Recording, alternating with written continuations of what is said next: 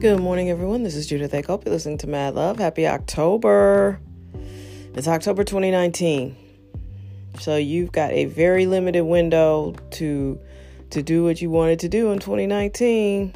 You better be getting after it. And I recognize yesterday's podcast was a little intense. I'm feeling a little intense about this. You know, I am a person that a lot of people tend to share all kinds of information with. There's something confessional about me. Because I'm non-judgmental. I think that's mainly what it is. And I'm genuinely interested. I'm going to listen. I want to hear your story. I want to know what's going on.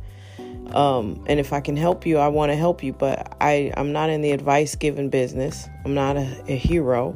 I'm not trying to save your situation. But sometimes when people talk it out, they come to a conclusion for themselves. And sometimes you just got to get something out. And you got to talk to somebody who's not going to judge you. That person is me. So I hear a lot of things. And, I hear all these people talking about their dreams and goals and what they're going to do. And then they just don't do it. I don't understand that. I'm not like that.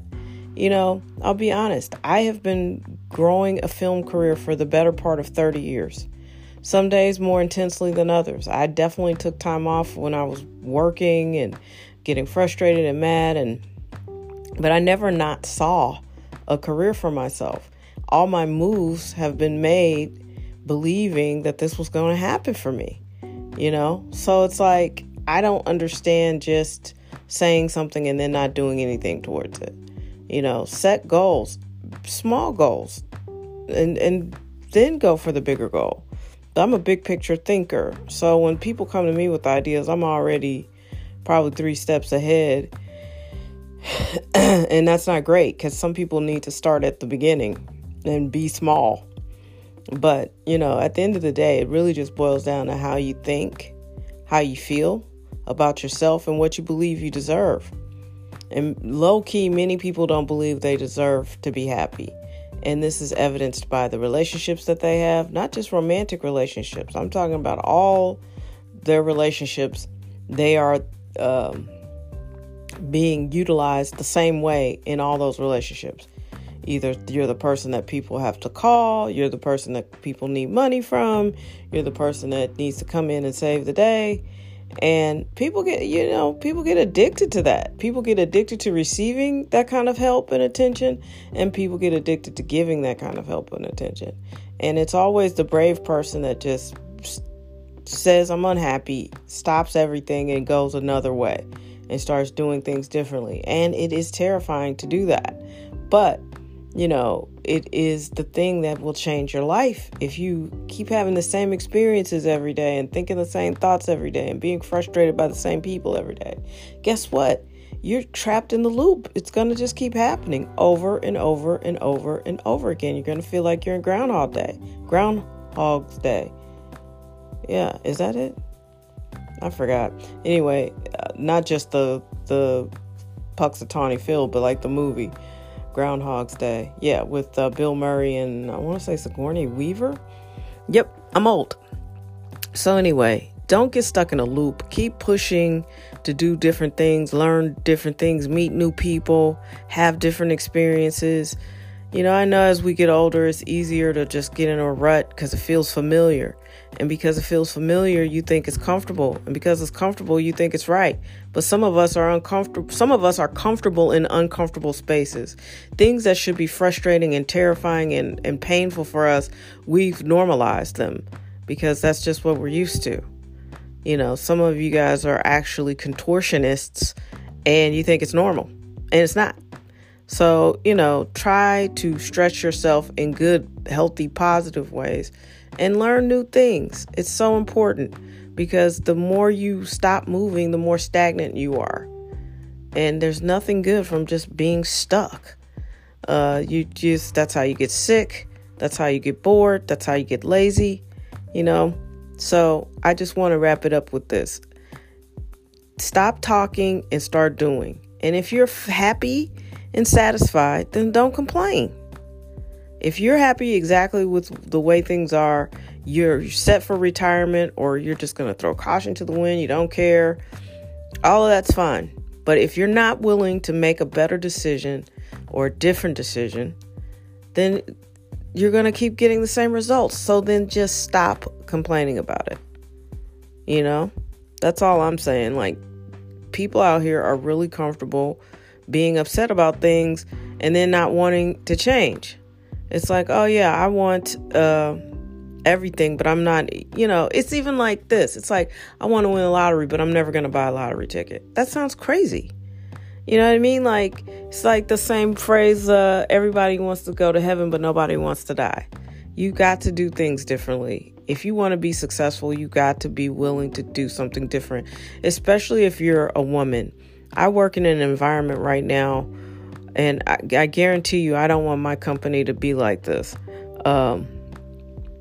But I have met so many young, smart, fascinating, passionate, hardworking, interesting women, and you pay them one compliment, and it's almost like they're like Wonder Woman.